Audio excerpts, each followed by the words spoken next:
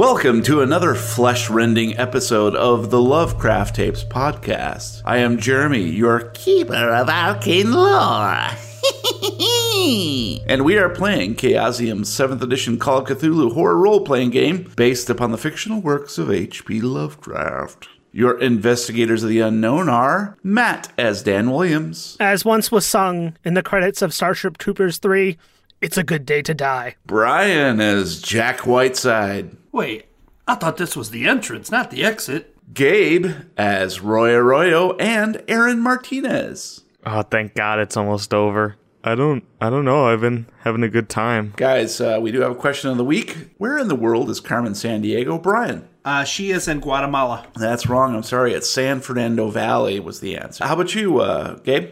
Oh, my bed over there? Nope. It was Santa Fe. Matt. Funny story, actually. She's off in the hospital, seeing as her and Walda just had a lovely pair of invisible twins. You are definitely close, because the invisible twins would have been called Pecan Sandys. Oh, that makes sense. Before we begin, we do need to take a quick commercial break.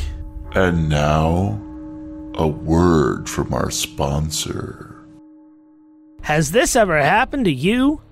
Oh my god, the sunlight is so bright and harsh today, I wish there was some kind of contraption to shield my eyes from these burning rays. I'm gonna get cancer, melanoma, my eyes are just gonna burn. Don't worry, now there is. Introducing conformity sunglasses. Whether you're wandering town to town looking for some construction work or merely brawling in the alleys of ruined cityscapes, Conformity Sunglasses has you covered.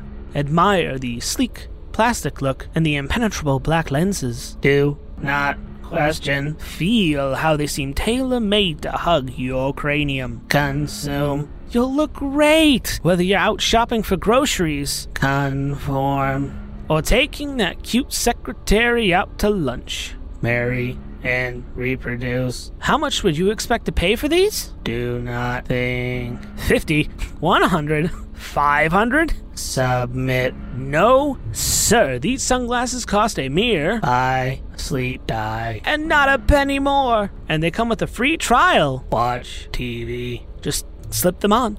Go ahead. Try them. Do it. God damn it. Put them on now before it's too late. Oh, God. Shit, they're coming. They know we're here. Shh. Keep it down. Shh. Maybe if we're really quiet, they'll just obey. And we're back. Car wax? I think it's not for your car. It's turtle wax made from turtles. Oh. Am I not turtly enough for your turtle wax? Well, tonight, guys, we finish Chapter 5, Hell House. Previously on the Lovecraft Tapes. As they go to sleep on Monday night, the investigators are each visited by a memory of sharing a tender moment with a loved one. This is but a brief respite from the doom that creeps over the land of Leland, Texas the next morning. Thanks to some really bad dice rolling, several hours spent at the local library uncovers no further clues. Back out on the street, however, they discover Dawn Ellers is reported missing, and Mitch Landrum has been shot dead by Deputy Steve Ellis. With time ticking down, the three make their way back to the Angerstein house in a last-ditch attempt to uncover the mystery of Hell House. Dan encounters ghostly writing on the blackboard in the parlor, Jack spots some shadowy shapes lurking at the fringes of the forest, and Aaron encounters a hanged body in the kitchen. Miles away in a Dallas hospital, Roy succumbs to the nightmare realm, locked inside his comatose body. Jack, you gape in terror at the serpentine shadows slithering on the outskirts of the forest just yards away from the front porch. Thunder rumbles in the distance. Hesitantly, you take a step backward. A board creaks under your foot. Suddenly, as one, the shadows straighten upright to a man's height as if listening. Then they rush toward the house, undulating through the grass as if it were waves on a green sea. Cold fear grips your heart. You turn to the front door, but it is gone. Just a blank wall now with the exit sign hanging like a mockery. From behind, you can feel the tsunami of a shadow rising up and up and up. I'm going to need you to make a sanity roll. I need a 79. I got a 22. Go ahead and reduce your sanity by 2 points, please. That takes you down to 77. And so what happens, Jack, is as you can feel the shadow rising up above, You can see it climbing up the wall to the exit sign, and as soon as it hits the exit sign, the sign falls off the wall and clatters at your feet, and you feel a wave of nausea, and you fall unconscious and crumple to the front porch. Dan, you watch in amazement as the word fire on the blackboard is then surrounded by chalk-rendered flames. The sound of scritching engulfs the old parlor, now the school shooting room, and you realize the illustrations are moving, dancing across the slate. You step backwards and bump into a wall where a moment before was the door out.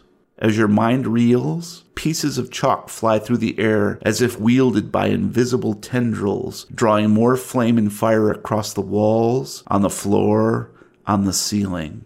I need you to make a sanity roll, please. Whew! I needed a 64. I rolled a 44. That is a success. So I need you to reduce your sanity by 2 points, please. Oh. As the chalk flies toward you and begins to draw on your clothes and on your skin. It's almost as if you can feel the flames licking against your skin, and you crumple to the ground in a wave of nausea as unconsciousness engulfs you. If it was nausea, heartburn, indigestion, upset stomach, and diarrhea, I just suggest taking some Pepto-Bismol, but... Aaron, you stare in horror at the body only a few feet away, hanged by the neck with an electrical cable suspended from the kitchen's light fixture. The makeshift noose has been tightened around Dawn Eller's neck, compressing it purple-black, speckled with blood blisters and broken veins. Her swollen tongue lolls from her open mouth, thick strings of bloody saliva dripping from red-stained teeth. Dead eyes stare blankly into yours. The cable creaks as the corpse swings ever so gently back and forth. I'm going to need you to make a sanity roll, please. Yay. I needed a 59 and I rolled a 90, and that's a pretty bad fail. All right, I'm going to need you to roll a d10. I got a 6. Please reduce your sanity by 6 points. All right. As you stare into the dead blank eyes of Dawn Ellers, her mouth slowly twists into a smile, and you hear a voice erupt impossibly from the mouth, and it says, "This is how the world ends. I have been asleep for far too long, and it is time to wake my brethren. Your sacrifice will feed us, my friend. You will join your fellow townsfolk soon in the trough. For now, sleep and dream." And an image blasts to the forefront of your mind. I'm going to need you to increase your Cthulhu Mythos by 5. Nice. And I need you to roll Cthulhu Mythos. Oh, I wonder how it's gonna go. Oh, I needed a 5 and I got a 49, so that's a fail. So as you slump to the floor in unconsciousness, you see a brief glimpse, an image of the Angerstein house engulfed in flames, and then you pass out. Consciousness returns slowly. It feels as though you've slept for days, but something isn't quite right. You're not in bed, snuggled beneath the covers. Instead, you are standing upright, shivering in the darkness. You blink away fatigue, squinting into the dimness. Gradually, you realize you are in the Angerstein attic. Across from you, a few feet away, are the other 2 investigators also regaining consciousness. They have nooses crudely fashioned from knotted extension cords around their necks, and so do you. The 3 of you are standing on rickety-looking kitchen chairs. Your hands are tied behind your back. Vaguely, you recall doing this to each other, yourselves. A shadowy figure urging you on with demonic insistence. Even now, as the reality of your situation becomes crystal clear, there is something sinister seated at the back of your brain, suggesting quite logically that things will be much better if you only take a step forward off the chair. From below, on the ground floor, you can hear loud atmospheric music pumping through the sound system and the excited babble of patrons as they encounter manufactured scares going room to room. Evidently, Hell House is open for business. What do you do? Start dancing. Damn it, Bill Cosby. We've had this discussion before. I try to get to my lock blade to cut the noose off of my neck. You might want to cut your hands free first. Oh, right. Luckily, I keep my lock blade in my hands. He keeps his lock blade tucked up in his cheek. Boy, and I didn't state where I actually keep that. It's in his rectum. Damn near killed him. So I'm going to feel my back pockets to see if I can feel my lock blade in there. Sounds like a luck roll to me. Drum roll, please. I needed a 33. I rolled a 28.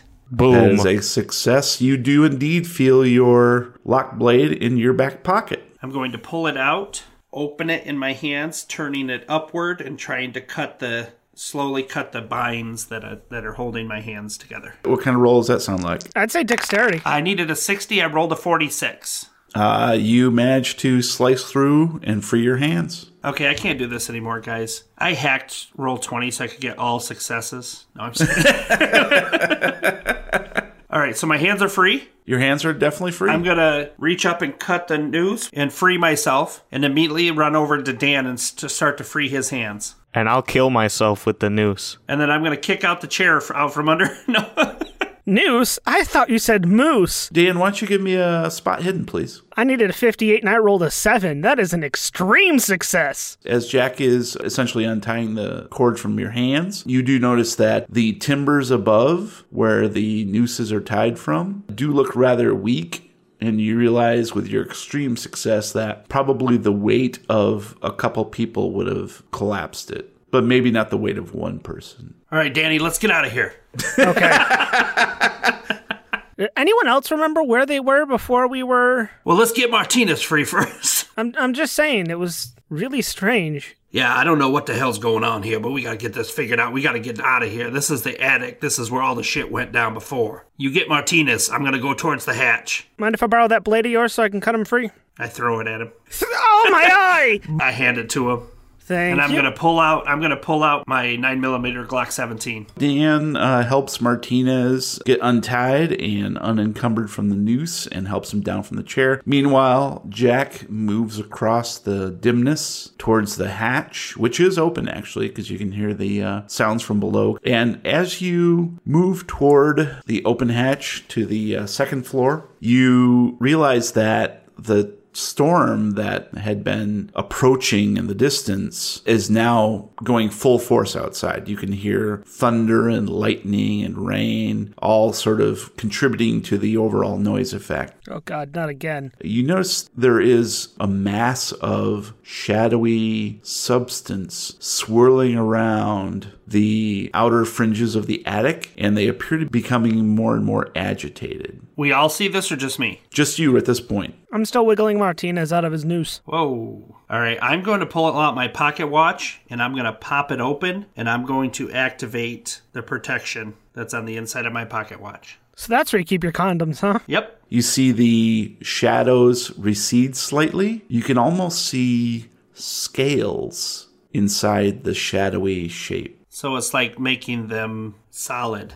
Yeah, it's almost like it's becoming the force of the protection wrought by your pocket watch affords you the opportunity to see beyond the shadows. Ah, okay. And you can see what this thing is really made of. Sugar and spice? And everything nice. And then came Chemical X. And Martinez is helped down from the chair.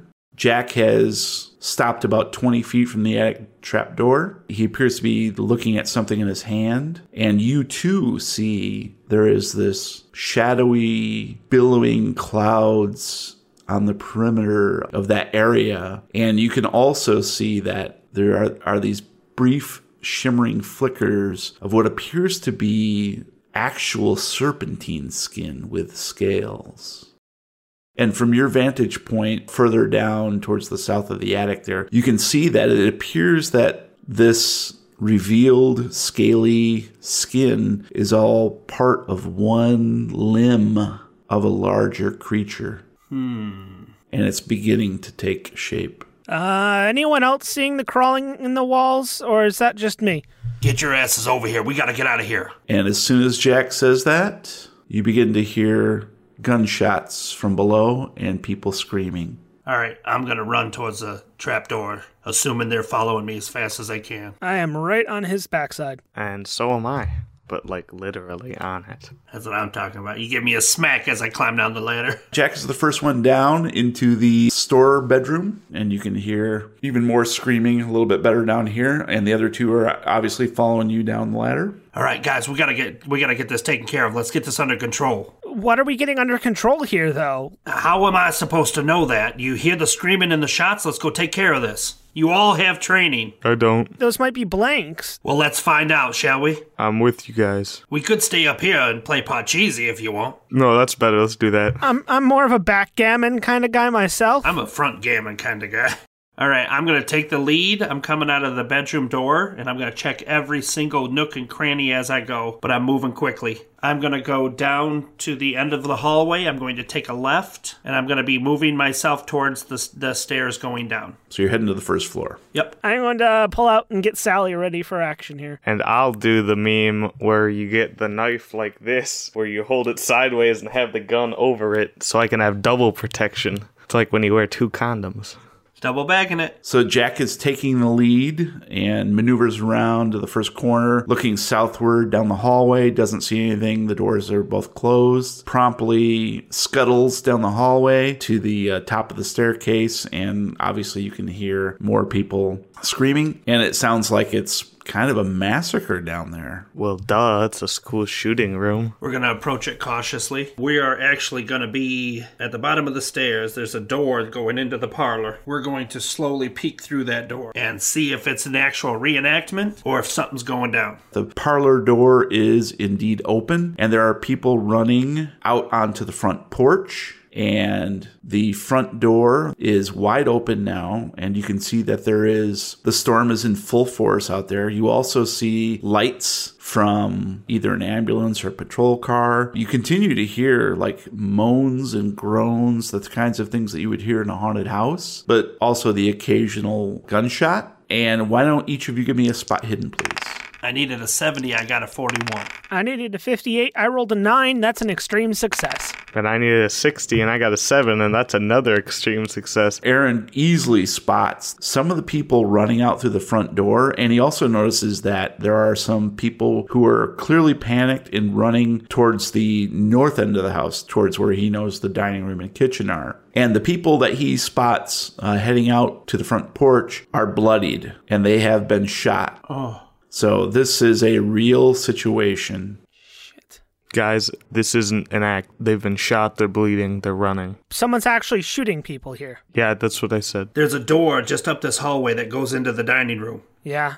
You slowly peek through that. Martinez, you're with me. We're going to try to flank this person and see what we can do to get this taken care of as quickly as possible. Can I pinpoint where the gunshots are coming from just by listening to them? Can I tell if they're still in the parlor or if they're in another part of the house at this point? Why don't you give me a listen roll? What? What? Damn it. I needed a 61 and I rolled a 94. That was almost a fumble. Almost. He shoots his own ear out trying to scratch his ear. From what you can hear, the sounds are rebounding or covered up by the screaming and this pounding storm outside. It almost sounds like it might be back upstairs. Okay, guys, just be aware. We don't know if the guy is still in the parlor at this point, so eyes and ears open. I'm not listening. Just watch yourselves. Let's do this. Okay. I'm gonna slowly go through the parlor door. I'm going to split off and head to the door to the north and slowly open and peek through that and see if I can't see anything. And I'll follow Jack backwards so I can cover who's behind us at all times. Nice. Dan, as you move towards the dining room door, you need to pass by the parlor door, and I'm going to need you to roll a dodge, please. Oh, fuck.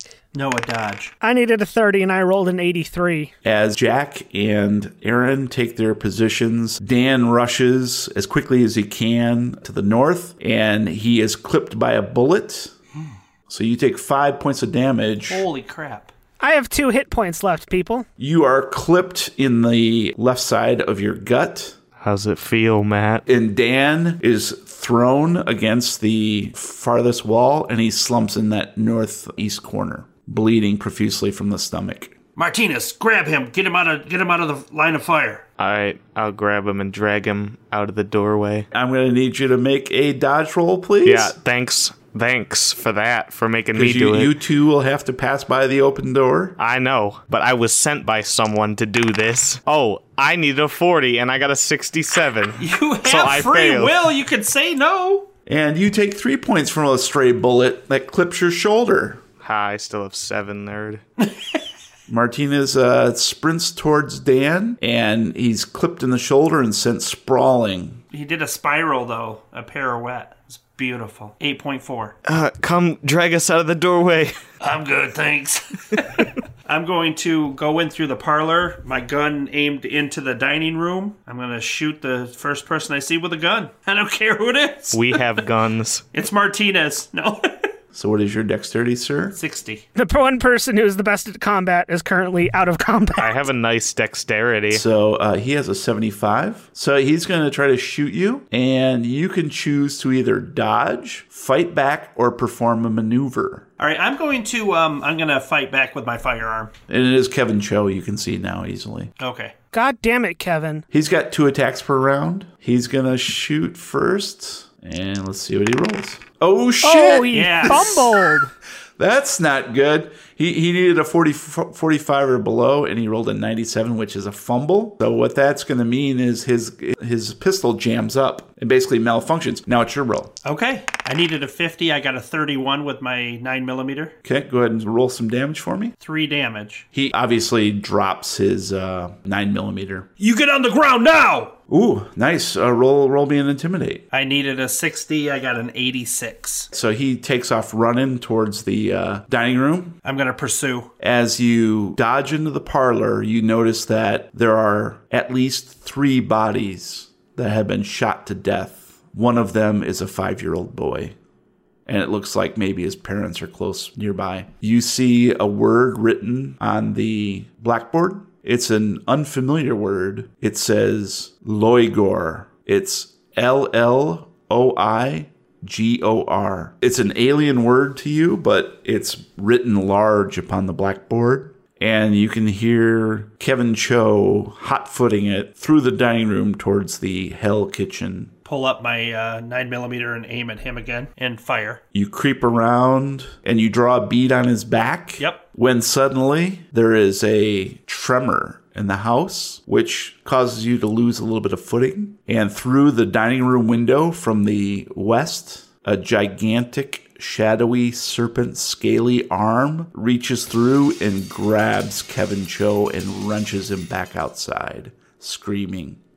I stumble back in shock, gather up my thoughts, and figure out what the hell just happened. Head back and check on Dan and Martinez. Martinez is now up on his knees. He has one arm held up to staunch the bleeding in his shoulder. He's pressing his fist into it. Dan does not look very good. He's very ashen and gray and bleeding from his gut. Martinez, are you okay to get outside and get an ambulance? I could probably do that. Go get an ambulance. I'm going to keep pressure on Danny's wound. I'm going to put on my surgical gloves and apply pressure to his stomach and tickle him a bit. Teehee. Roll for tickle. I'll go outside and get an ambulance. He brings in the whole ambulance. So, Aaron, you stumble outside. The vision that you saw before you passed out while you were looking at Dawn Ellers in the kitchen, sort of resounding in your head. You feel as if you're still in that nightmare. And you step out onto the front porch in the driving rain, and there is thunder and lightning crackling all around. One particular bolt strikes the ground far to the west. The crowd of people who are huddled just yards away in the driveway. Chief Weaver is there. You see Ted Weaver is there. You see Steve Ellis. You see all the cars, the patrol cars. There's a couple ambulances the paramedics are already attending to people who have obviously been shot. And you see almost to a one, everyone is looking to the west of the Angerstein house and up. I'll look also. You turn your head, rain spattering against your face, and you see a creature rising. It appears to be almost part of the Angerstein house. Its body is melded with the ancient wood and is coalescing into a shadowy serpentine creature rising up about half again as tall as the house. There is pelting rain shimmering off its reptilian hide, scales glistening green-black, illuminated blue with each crack of lightning from above. Worst of all, you see yellow eyes blazing with hatred and hunger as it stares down at the trough of human food now laid before it like an offering to an ancient god. It rears back, long spindly arms outstretched, and it tosses Kevin Cho into its maw, gnashing his body, and then it turns to you. Is there like a car immediately where I am? No, there's not. The driveway is still yards away. You're on the front porch. There are people there looking, right? Everybody is stock still looking up at this thing. All right, well, I'll jump and wave my hands. People, you guys have to get out of here. It's not safe. If you get to your homes, get safe. If you're willing and able, go get help and come back and help us. But make sure you're safe first. Get out of here. Persuade. It sounds more like a persuade. I need a 50. I got a 57. I'll spend the luck. Reduce your luck by 7. You start yelling at the people, simultaneously drawing the attraction of not only the creature, but also of Jack and Dan. Dan's dead. It doesn't matter. I'm feeling better. No, I'm not dead yet. Really, I'm feeling better. Thanks to your quick thinking, Steve Ellis begins to herd some of the other folks away.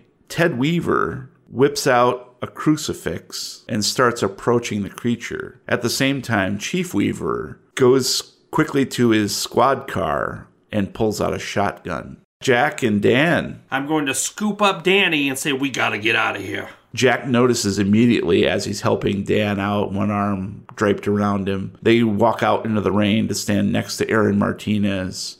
So you see this creature that is serpentine mostly and has a row of yellow eyes to either side of a gaping maw with a dripping tongue. I'm going to pull out my phone and record it. It has tendrils as well as gigantic clawed hands. Well, shit. There is blood dripping from either side of its mouth. And now that the three of you are on the front porch, it rears back, mouth folding back upon itself to reveal row upon row of gnashing teeth. It gives out a joyous roar, happy to be awake and made whole again. Chief Weaver steps forward with a shotgun and starts pumping away. Ted Weaver is yelling some sort of Bible verse at the creature and stepping forward with his crucifix outstretched. Boys, we gotta get out of here.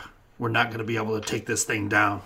I think we gotta try. But if we don't do it right here, right now, who the hell will? You know what, boys? I'm starting to think our friend Brad had the right idea. I think we should kill this. Kill it with fire. I have another idea. Let's kill it with fire. Look, this thing is clearly attached to the house, so get rid of the house, get rid of the giant thing. That is a brilliant idea, Danny. Let's do this. Let's burn this bitch. It's just like that movie Monster House. Oh, So it's a girl house. As you are formulating this idea on the front porch in the rain, the creature stops rearing back and plucks Ted Weaver and Chief Weaver from the ground. The shotgun and crucifix go skittering away, and it pushes both of them screaming into its mouth. Beautiful. And clamps down. Good. And you can hear a squelch. Blood squirts out from the opening, and the crackling of bones before the Weavers are no more. Just then, sirens split the air as an ambulance careens to a stop just yards away from the house. As you watch in disbelief, a figure leaps from the driver's side door and winks at you. It is Roy Arroyo. Oh, shit. Roy, back in action. His skin is miraculously healed. No sign of scar tissue or burn marks from Bradley Kohler's Molotov surprise. Nice. Grinning, he strides confidently up toward the porch and begins chanting in a loud, booming voice. Klata, Vrada, Loligor, eater of souls, be gone from this plane. La, mulkafnaf, finulga, la, be gone, hoop, fa.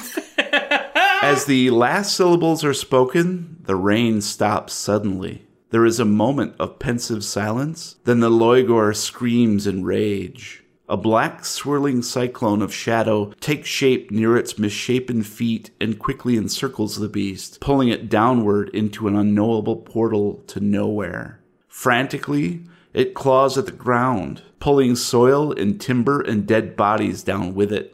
You and the remaining survivors move further away from the flurry of activity lest this otherworldly evil drags you into its orbit too. Only Roy remains steadfast, watching his handiwork. It takes only seconds before, with a final ululating wail, the serpent is swallowed whole.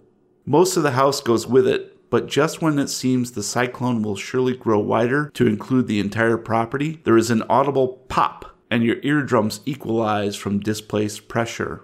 Roy stands like a sentry with his back turned to you. I'm going to just start slow clapping. I'm going to join.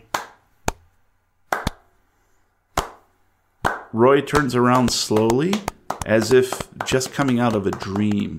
His face is black with soot. For a moment, he doesn't seem to know where he is. Then his gaze finds Dan, and he frowns. I got your voicemail, Danny. Roy says in Samantha Lane's voice. Not cool. We need to talk, you and I. Thunder crackles overhead, and it begins raining again. Only this time, it's raining frogs. Holy piss in a bucket. Woo! That was great. That is way better than I thought that the next interaction with Roy was going to be. I expected to be in a hospital. Royo! I just wanted to blow up a house, and now I'm kind of sad I didn't get to blow up a house. Well, you got to blow up a well last time. Okay, fine. Guess what I'm doing? Removing the crispy from the name on the character sheet. It's the extra crispy Arroyo. I think it's all the delusions of Chuck Blaine. None of this actually happened. It's all in his brain. This is all inside a separate rift caused by Chuck traveling backwards in time. Split off the timeline into a new one where more weird things are prone to happen. I like it. All right, guys. Well, we do need to launch into some recommendos for this week. So Yes. let's go ahead and do that. Let's start off with Brian. My recommendo is family. I would like everybody that listens to this podcast to take a second to think about somebody that maybe they haven't talked to or told how much they care in their family, and maybe give them a contact and just let them know that you appreciate them and that you care for them. I got an awesome thing in the mail today from my brother, the one running this, and I've been bragging about him all day.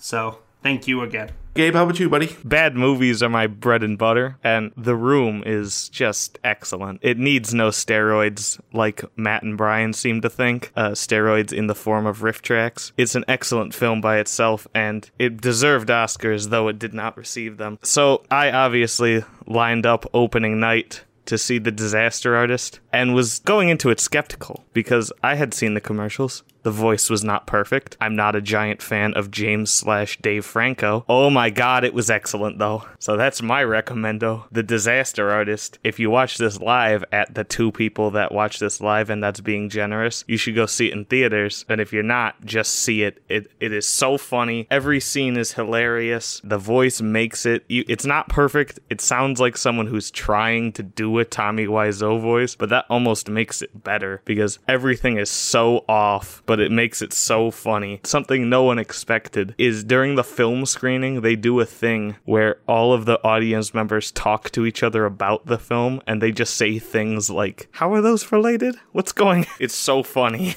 It is the best movie I've seen in theaters all year, and it is the best opening night film I've ever seen. All right. How about you, Matt? I'm going to go ahead and tell everybody to take a look at a game called the Turing Test. Turing Test is very much a Portal-esque first-person puzzle game set on Jupiter's moon Europa. You play a girl named Ava Turing, who is an engineer for the International Space Agency, and you're sent down to the moon to discover the reason behind the disappearance of the ground crew that was stationed there. And upon arrival, the station's AI, whose name is Tom, informs you that the crew has set up a series of puzzles that are only solvable by a human, but you don't know, what happened to the crew, you don't know where they are, and you don't know why they set these puzzles up. And over the course of 7 chapters, I believe it was, 6 or 7 chapters. You kind of get this really neat unfolding story that involves elements of, AI versus human, what makes you human. It goes over the risks of space travel and should people,